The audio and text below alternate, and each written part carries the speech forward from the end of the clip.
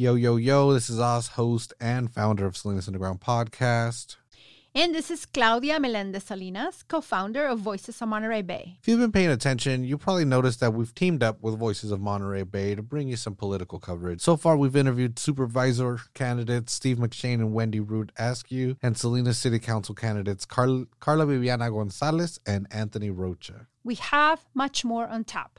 This week, we've interviewed mayoral candidates Chris Barrera and Kimberly Craig, and District 6 candidate Vanessa Robinson. This experiment of us will continue for the next few weeks or until the election arrives. We don't know, whatever comes first. Let us know what you think. Send us an email or find us on Twitter or Facebook. And now, without further ado. All right, we're here with Wes White today, who's running for mayor of Salinas. Wes, welcome on the show. Hey, thanks for having me. So we started off all the same, very simple. Throw the ball on your court. Is who are you and why did you decide to run?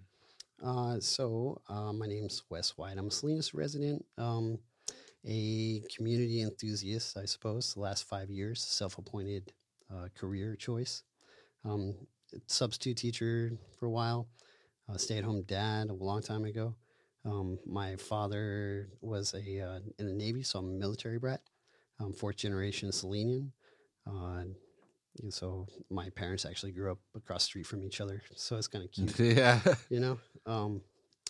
And I grew up in Guam and Hawaii from 2 to 11, and came to the mainland when I was 11. Moved to San Diego, and it was a night and day experience. Growing up in Guam and Hawaii. Had a lot of really good experiences. Actually, I learned how to be a person, Yeah. and everyone else played by the rules, good sportsmanship and all that. And you come to the States, and that was the first time I ever experienced being cheated in a game, and it was just weird because it's like you're not even playing for money. So why? I don't even get it. Right. I learned how to play a game. I learned how to beat a game, and help teach others to play the game. Actually, playing for fun and playing for keeps. That was a big deal growing up. And so what made you decide to run for office? Well, I saw some things happening at a school district, Salinas City Elementary, and I noticed the same kind of corruption consistency with the city council, and Measure G was going on at that time. I got in with Amit Pandya at that point, and just paid attention, I guess. Measure G, it's when they advertised it, they, the city said that it was going to be just like Measure V or E. And, have an oversight committee with veto power. And after it was passed and everybody's like, cool, we got new money. And Callahan's like, well, you should have read section 32-94, and you would have known that it's just not a veto power body, there's no veto power in it. Yeah.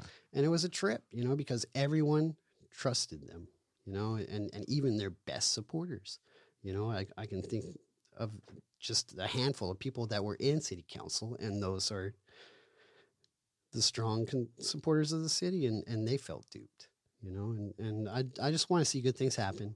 And if they're not happening, then I want to make them happen. I worried about money. And for a year, and then it came out with the storage of personal property on city property ordinance, and that was against the homeless directly. And it's like, pinprick me a penny or a nickel or a dime for silly things, and okay, fine, misspend your money. But when you start dealing with people directly and hurting them directly, I had to get in the way of that. Can you tell us a little bit about what kind of experience you have that will make you qualified for this position? So with my YouTube channel, John Doe 13K, it's only 2 words. You can see that it's about anything helpful and positive, civic, social, environmental, justice oriented. We've been to very many open public meetings, water board, hospital board, school board, city councils, county supervisors. We've gone to the state capitol quite a few times. I suppose I'm only been a part of the process, being in the back room is certainly something I wish I could do. And I mean, I was on the airport commission. I'm on the housing advisory committee for the county. So, I mean, I guess I've done a little bit of governing. As AGS president back in 90, 95, 96, something, when I was going to college. So I got a taste of it then too. So there's a lot of issues in the city at the moment. What do you think are some of the more pressing ones? Transparency and accountability with the budget. It's probably a big thing, and also with the policies and procedures, the way that they're implemented, and the way that they're said they're going to happen, and the way they actually happen, the follow through. And then affordable housing and street sidewalks and trees, which is Measure G still, and traffic flow, and cultural relevancy. Can you be a little bit more specific about like budget? I mean, there's no transparency. The city puts out a document that lays out where the money is being spent. I'm not trying to pretend that that's transparency, but I mean, what exactly? What are you referring to exactly? And to some things I can't really point too much a finger on because like I said, I'm not in the back room decision making. Because there's a decision that's made, and then there is a projection that is thrust upon it. In quite a bit of the intention of what gets passed for what reason, and then you find out, oh no, that wasn't really. They indicated one thing, but it actually goes. There's another ulterior motive on top of that. We have the Measure X money for the city. They sold the bond, I think, for $30 million, and just to get cash and then spin it on the downtown right quick. And it's like, but that was meant for the whole city, and I suppose they'll pay for it on some other end of it. And they talk about it now, about how they're going to expand Baranda and Davis and the main arteries in Atividad, and do all the road work that needs to be done throughout the city, not just 3 blocks of downtown. Okay. And so how?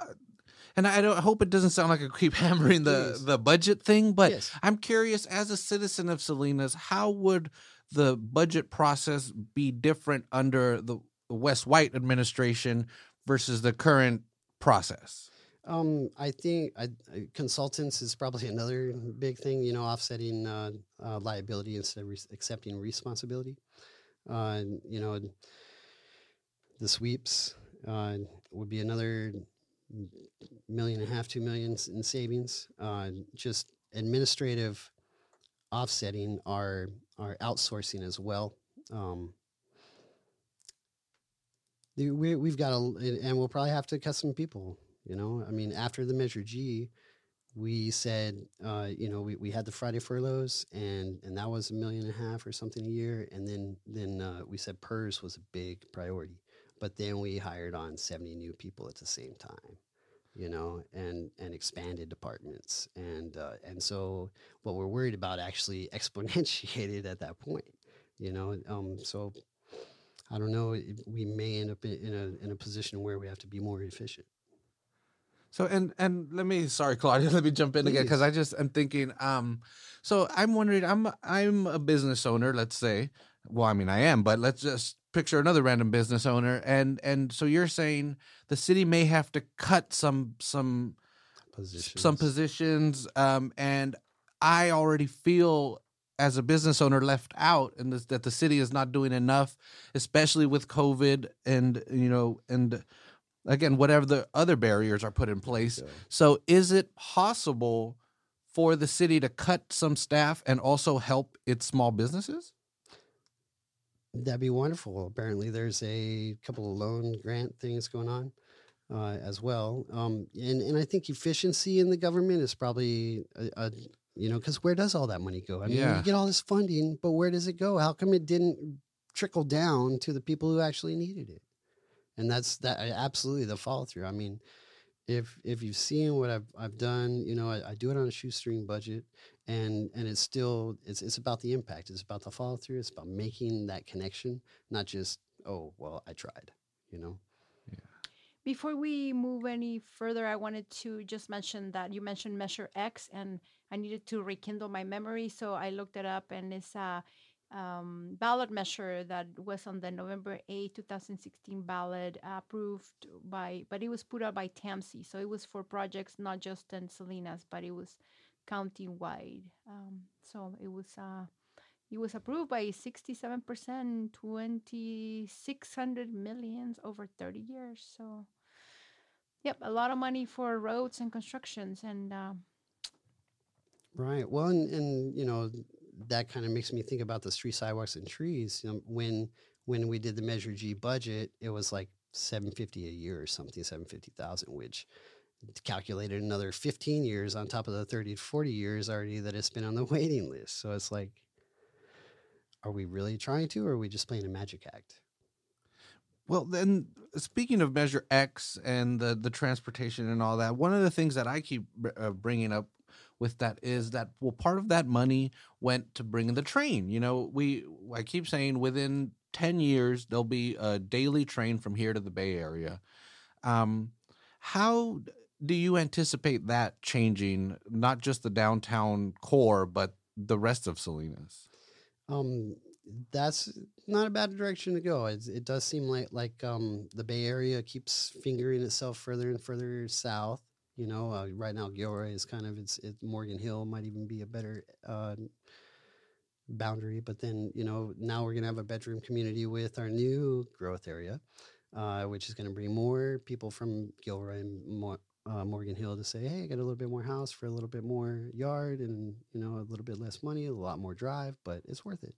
And then they'll be like, well, what are all these little people doing in the way? But Well, yeah, that leads to that question: is how can the city then protect its current citizens from being priced out? Because now that the train connection is there, and it's, again, that is one of the big issues that you mentioned is affordable housing here. How does the city have to build? Can it build enough affordable housing and right? Can market rate housing to fill both needs? I think we almost need more median housing, and I know it goes back to the tax base. I mean, because, well, hey, we get a cut out of it too. So of course we want the best, but then we need to sell Salinas up instead of selling Salinas out. And the way that we do business right now, I mean, you saw the decisions that were made on that West area specific plan. Now there's 2 more coming up. We could bump up the rates to the highest legal limit.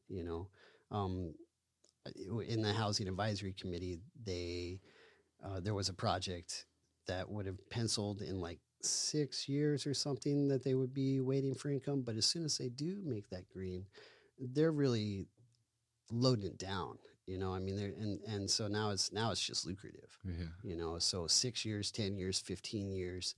I mean, the true value is in caring about people. I mean, if we're a society, we need to love people and use things. And right now, it seems more like we use people to love things.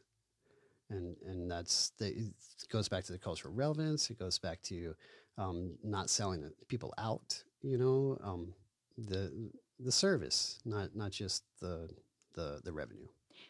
Can you tell us about more the cultural relevance? This is the second time you mentioned it, and I would like to understand a little bit more what you mean by that. So it's a broad term, but it's also a subcommittee for the county. Cultural Relevance and Humility Committee is what it is, and it's part of the Mental Health Services Act. It's part of McKinney-Vento. There's there's a population strata where at least if there's 2% of the population, then the county puts on another language, for translation, and that there's so many different communities and cultures in Salinas that we could appreciate more and acknowledge more and honor and like be like, hey, this day has a celebration, and this is one of the most important days of the year for them. and like just honoring more people, including more people, and opening the door so then there's more public process in the decisions that are made. And that goes back to the respect rather than, well, I'm in charge and you just got to deal with it. Mhm. So, if you became mayor, would you make that more of a consistent kind of process to have cultural relevancy in everything that gets done in city businesses and etc.? Is that how I'm interpreting this? Um, I'm I'm envisioning a lot more community support, and a lot of it, see, goes back to when you're appointed, you also appoint people to subcommittees, and those kind of attitudes and relationships again. It's about caring about people, and the people that end up on these committees, there's a heavy business aspect to it, and that overruns and overrides the decision making process, and the community is not involved in any of those things. And what's purported is, there's that ulterior motive in there because someone's going to get something out of this, and those decisions end up, like, I try to get on the police community advisory committee, and I try to get on the Measure G committee, and outright rejected for the police community advisory committee, and then passed over for, and I've even had friends on the committee that were like, you vote my way or else. And then they speak their mind and they vote their way, or their own way, and vote their conscience and speak their mind, and then they get a letter, hey, thanks for your service, we went with someone else. I want to kind of switch gears a little bit right now because if I'm not mistaken, have you run for office before? Correct. Okay, so what is it like now campaigning in the middle of a global pandemic versus a time where you could just do rallies and go knock on doors and stuff?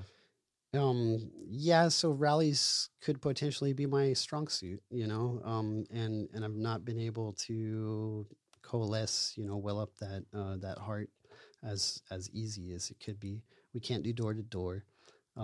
It's definitely been a game changer, right? I mean, how do you do things? Because you really can't talk to people. You can't be like, meeting too many people, and how to communicate. And then the word of mouth becomes, one of those things. Yeah, that's I think probably the most common response when I ask that is people are like, word of mouth makes it's pretty cool actually. It kind of takes us back in time, right? To like old Right. stump speeches in the back of a train or something. Like tell your friends. So actually, go ahead, Claudia. I've been jumping and taking a bunch of Oh no, questions. that's fine.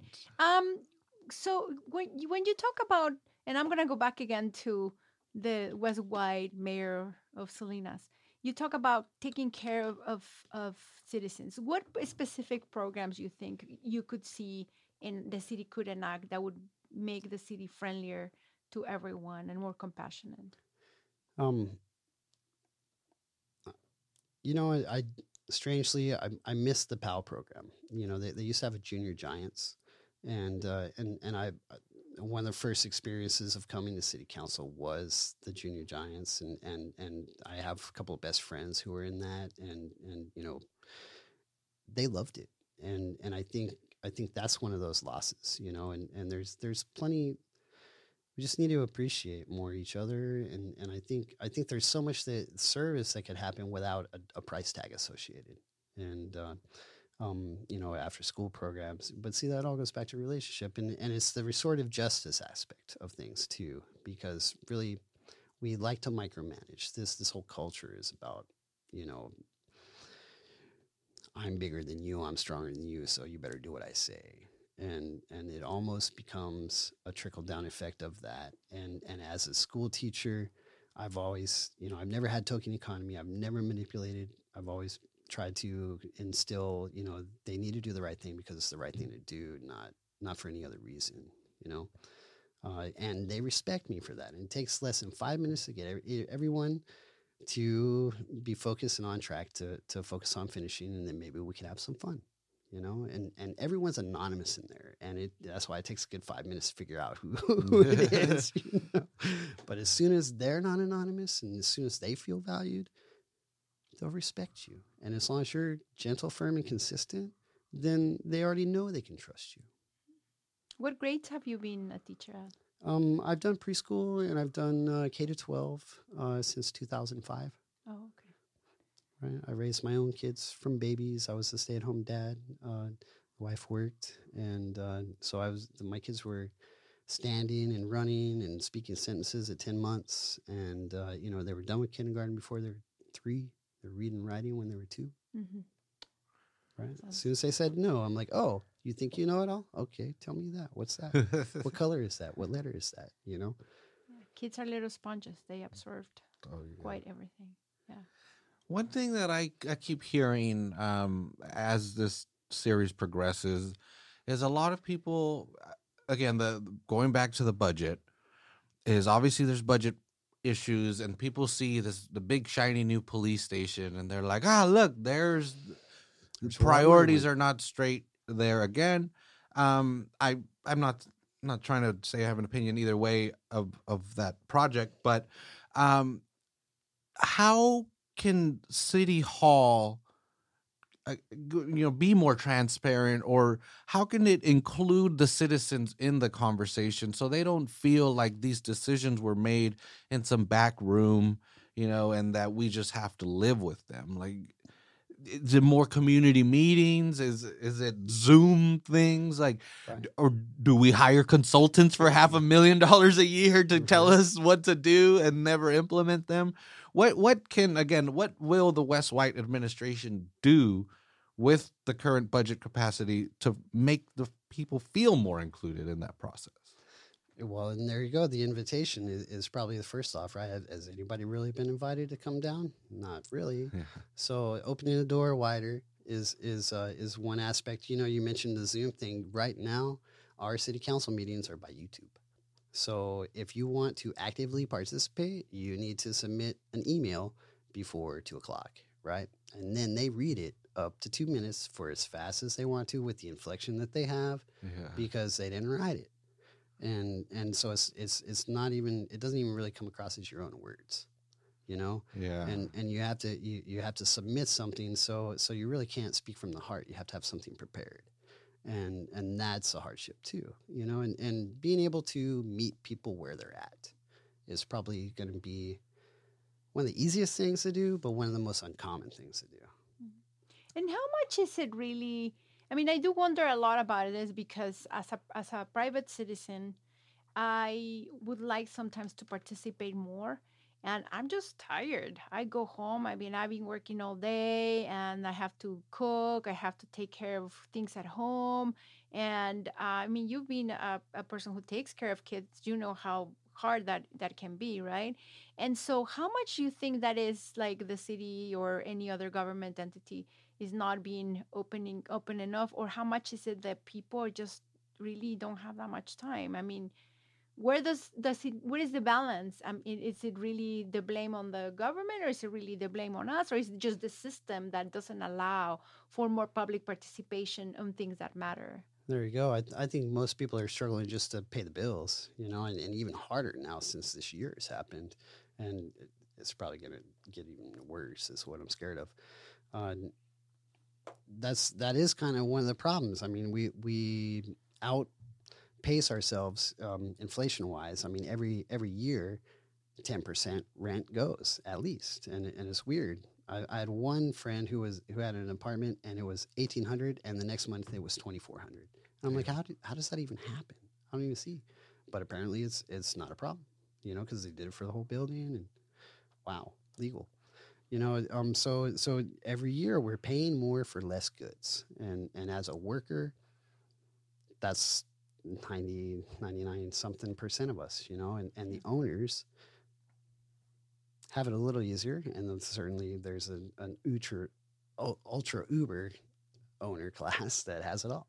Now we have trillionaires. It's amazing the way this economy works, and there again, it's not understanding people, because it's about pay me. I don't care what you got, but pay me, and if you don't, I'll find someone who will.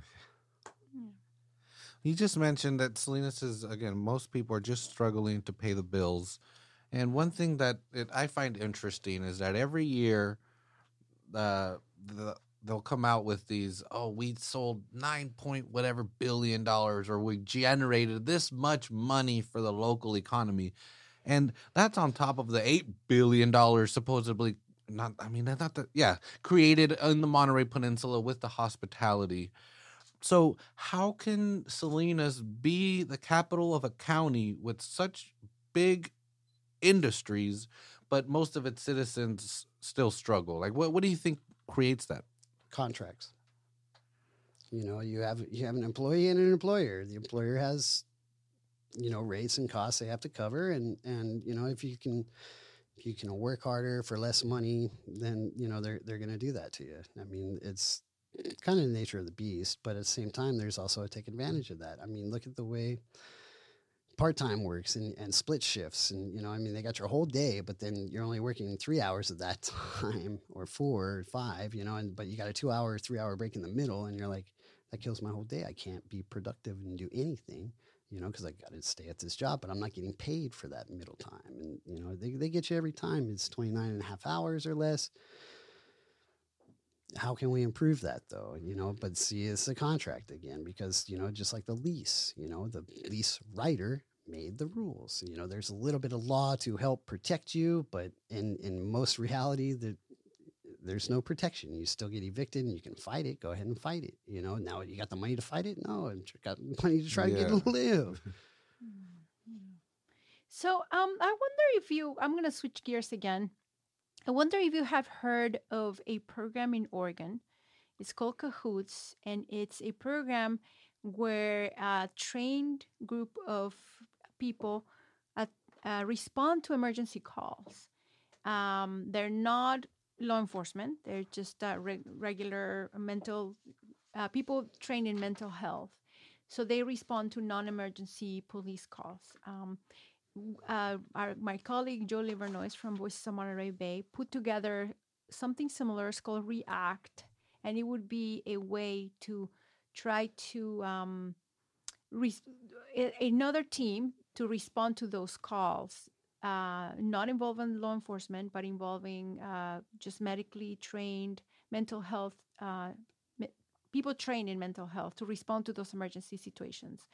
What do you think about something like that? Have you heard about it? What do you think?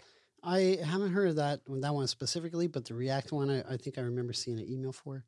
And, it's a great program. I think most of that is back to restorative justice too. It's the people who are interacting with you and making decisions about you for you need to understand you and appreciate you as well. And, we, for the homeless thing, the same issue. It needs to be homeless led and homeless run, these programs, because they know the population much better than someone who's getting paid to oversee you. And that's kind of a, very similar concept. And that's the community, the relationship, who, your trusted sources, and you have to elevate those trusted sources. And that, I think, is the incumbent part. Do you think that, because that homeless shelter going up off of Laurel, do you know if that is there any talks of having homeless working there or running it or anything? Do you have any clue on? I don't know either. It's only one program in one neighborhood, and it has a capacity of 100 people. So what about the other 1,500? Yeah. Unless we're talking about the whole, there's no point in talking about the part. So you don't think that that's going to do much? I haven't had a job in the last 5 years because I don't feel comfortable with the policies that hey, we're going to help everyone by not helping anyone. And I don't want to live that way. So I haven't. And that invariably becomes the way things happen. I guess that's why I haven't gone back to subbing either, is because the ones that you're helping aren't really the ones that are a problem nearly as much as how come all this budget didn't trickle down to the people who needed the help, what was advertised for. It goes through the administration, it goes to the overhead, and very little, the pennies end up going to the people. Let's try to switch gears again. How about like a race car? Please. Yeah, let's do a race car. Whatever comes up. How about what's the can you talk a little bit about the books that have influenced you? Which your favorite book, no matter how long ago you read it, even if you read it last year, 10 years ago? Um, so I'm not too much a book reader, but when I guess Joseph Campbell is probably a big one. You know, when I was in Hartnell in '95 and '97, I got 3 associate degrees at that point. I was getting straight A's or whatever. You know, Mhm. I kind of feel like I grew up in TV land. You know, I was a latchkey kid. So I watched a lot of TV and growing up in Guam and Hawaii, you know, it like Opie, you know, Mayberry. I kind of felt a lot like that. I just had the roam of the place and nothing's going to hurt me because I'm on base, you know, but I didn't understand the whole concept, right? Uh-huh. And I don't, you know, see, I'm white, okay? I'm growing up blonde and my last name is White and I grew up in Guam and Hawaii. Okay, so I got that reverse discrimination stuff, and it really enlightened me. You know, my sister, she's 2.5 years older than me, and she was more my mom than my mom was. You know, so I already understood equal rights. Like, yeah, and, you know, I mean, she's definitely doing better than I am, right? You know, so she's in charge, and then the whole concept of the cultural relevancy was I learned how to play games. You know, play marbles, play tetherball, play foursquare. You know, and even the cultural games. You know, there was a bowling thing and Eaton Poi and you know Polynesian Cultural Center. I mean, there it was about appreciating them. And as soon as they realized I wasn't a threat to them, that I wasn't mean to them, that I you know like I could be friendly, and I've never had an enemy in my life. You know, I've always tried to understand and meet people more than halfway. So then that way they know, and I know that I didn't, you know, I tried the best I could, Hmm. you know, and that kind of philosophy is also like Star Wars, I guess, you know. Return of the Jedi was one of the first ones I really like got into, you know, and I had plenty of toys and, you know, our friends, like we had nothing. And then my mom's just like, you know what, I'm going to spend the credit card. And like, that's when it just kind of exploded. And it was a wonderful experience living in Hawaii. And then I came to the States. A How old were major you when letdown. you moved back to the States? 11. Oh, so you were from birth to. I was born in Virginia, Uh-huh. you know, but I don't remember anything about there. I first memories is in Guam. Oh, excellent. Mm. And is there any Joseph Campbell books in particular? And the only reason I ask is because Shear's Journey. we yeah, that's the one that shows up here. But because we're building a book list. There's Oh, how we fun. we have on bookshop.org we have a again a store there. Well, I mean it's not our books, but yeah, we're putting a bunch of every candidate. They have their own. I mean, the whole candidates have a list, so it's pretty cool. But is there any Joseph Campbell book well, in that, particular that you wanna Joseph put in there? Campbell Hero's Journey sounds really good. Okay, yeah. And then here's another one, Wayne Dyer, Power of Intention. And that, you know, intention. And you know, my friend Dredd, he was big on the word intention. And he was big on the word community. He was big on the word understanding. You know, and I was just reading some, wow, that man was deep. You know, sometimes he didn't say as much to me, but when he put it in paper, wow. So I just reading a little bit of it, and you know, it's powerful, man. That guy, he saw everything. You know, he's a dread, and he was mama's boy, so he always listened, and all he did was just play. You know, he actually didn't even realize there was racism until after he came back from Vietnam. Hmm. You know. You want to talk a little bit more about your friend Dredd Ezra McCall, who just recently passed away, and he was a uh, very visible community activist, very beloved. And you know, yesterday there was a march in his honor. You want to talk about him? Yeah, no, yesterday was beautiful. A lot of people came. We had shirts, we had pictures, and you know, big ones that people could have, and a lot of it, you know, was wow.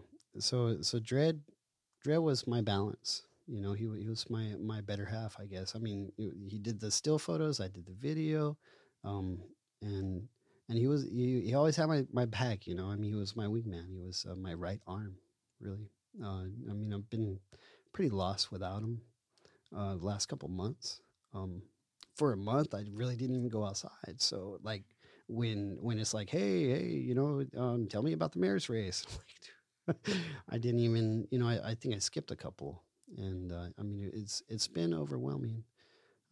It was a big piece of my life, and honestly, so many people said, hey, I know that guy. He saved my life, and then they tell me the story, and it's just, he had so much to give and so much to pour out. And, I think he gave 110, 120% in anything he did. He never gave up. He never backed down. He stood up to everything.